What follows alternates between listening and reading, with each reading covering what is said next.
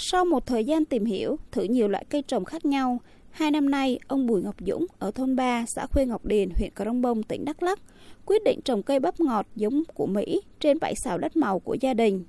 Theo ông Dũng, giống bắp này dễ trồng như các loại hoa màu mà gia đình vẫn trồng trước đây, nhưng giá trị kinh tế cao hơn.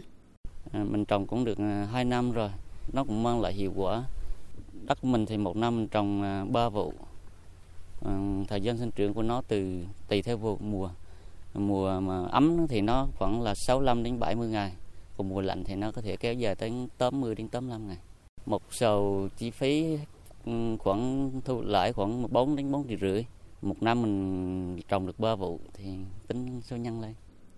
Với gia đình bà Trịnh Thị Tâm ở thôn 1, xã Khuê Ngọc Điền, huyện Crong Bông, tỉnh Đắk Lắk, việc chuyển sang trồng bắp Mỹ đã mang lại cho bà nguồn thu nhập ổn định và cải thiện đáng kể cuộc sống gia đình.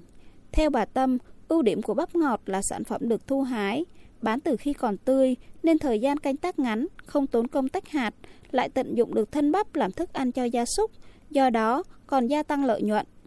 Nói chung là 2 năm nay tôi thấy giá bán bắp nó cũng ổn định nè. Mà cái này trồng thì vốn cũng không nhiều nữa.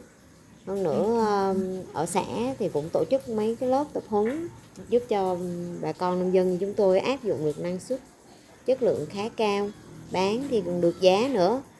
Bắp thì đến lúc thu hoạch đó thì bán trái trực tiếp trên cây luôn. Thân và lá thì đem về cho bò ăn hoặc làm phân cũng được. Ông Nguyễn Đắc Thành, cán bộ nông nghiệp xã Khuê Ngọc Điền, huyện Crong Bông, tỉnh Đắk Lắk cho biết, trước đây bà con ở xã chủ yếu là trồng lúa và các loại cây hoa màu như đậu xanh, đậu đen, khoai môn, khoai lang, ớt hiểm.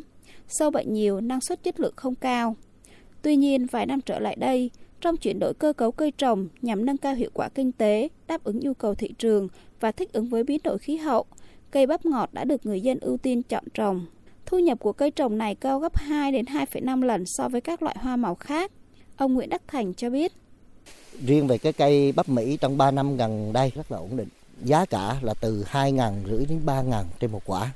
Là thu nhập của bà con ước tính là khoảng trên 7 triệu đồng trên một sào, tức là 70 triệu trên hectare đó, trên một vụ.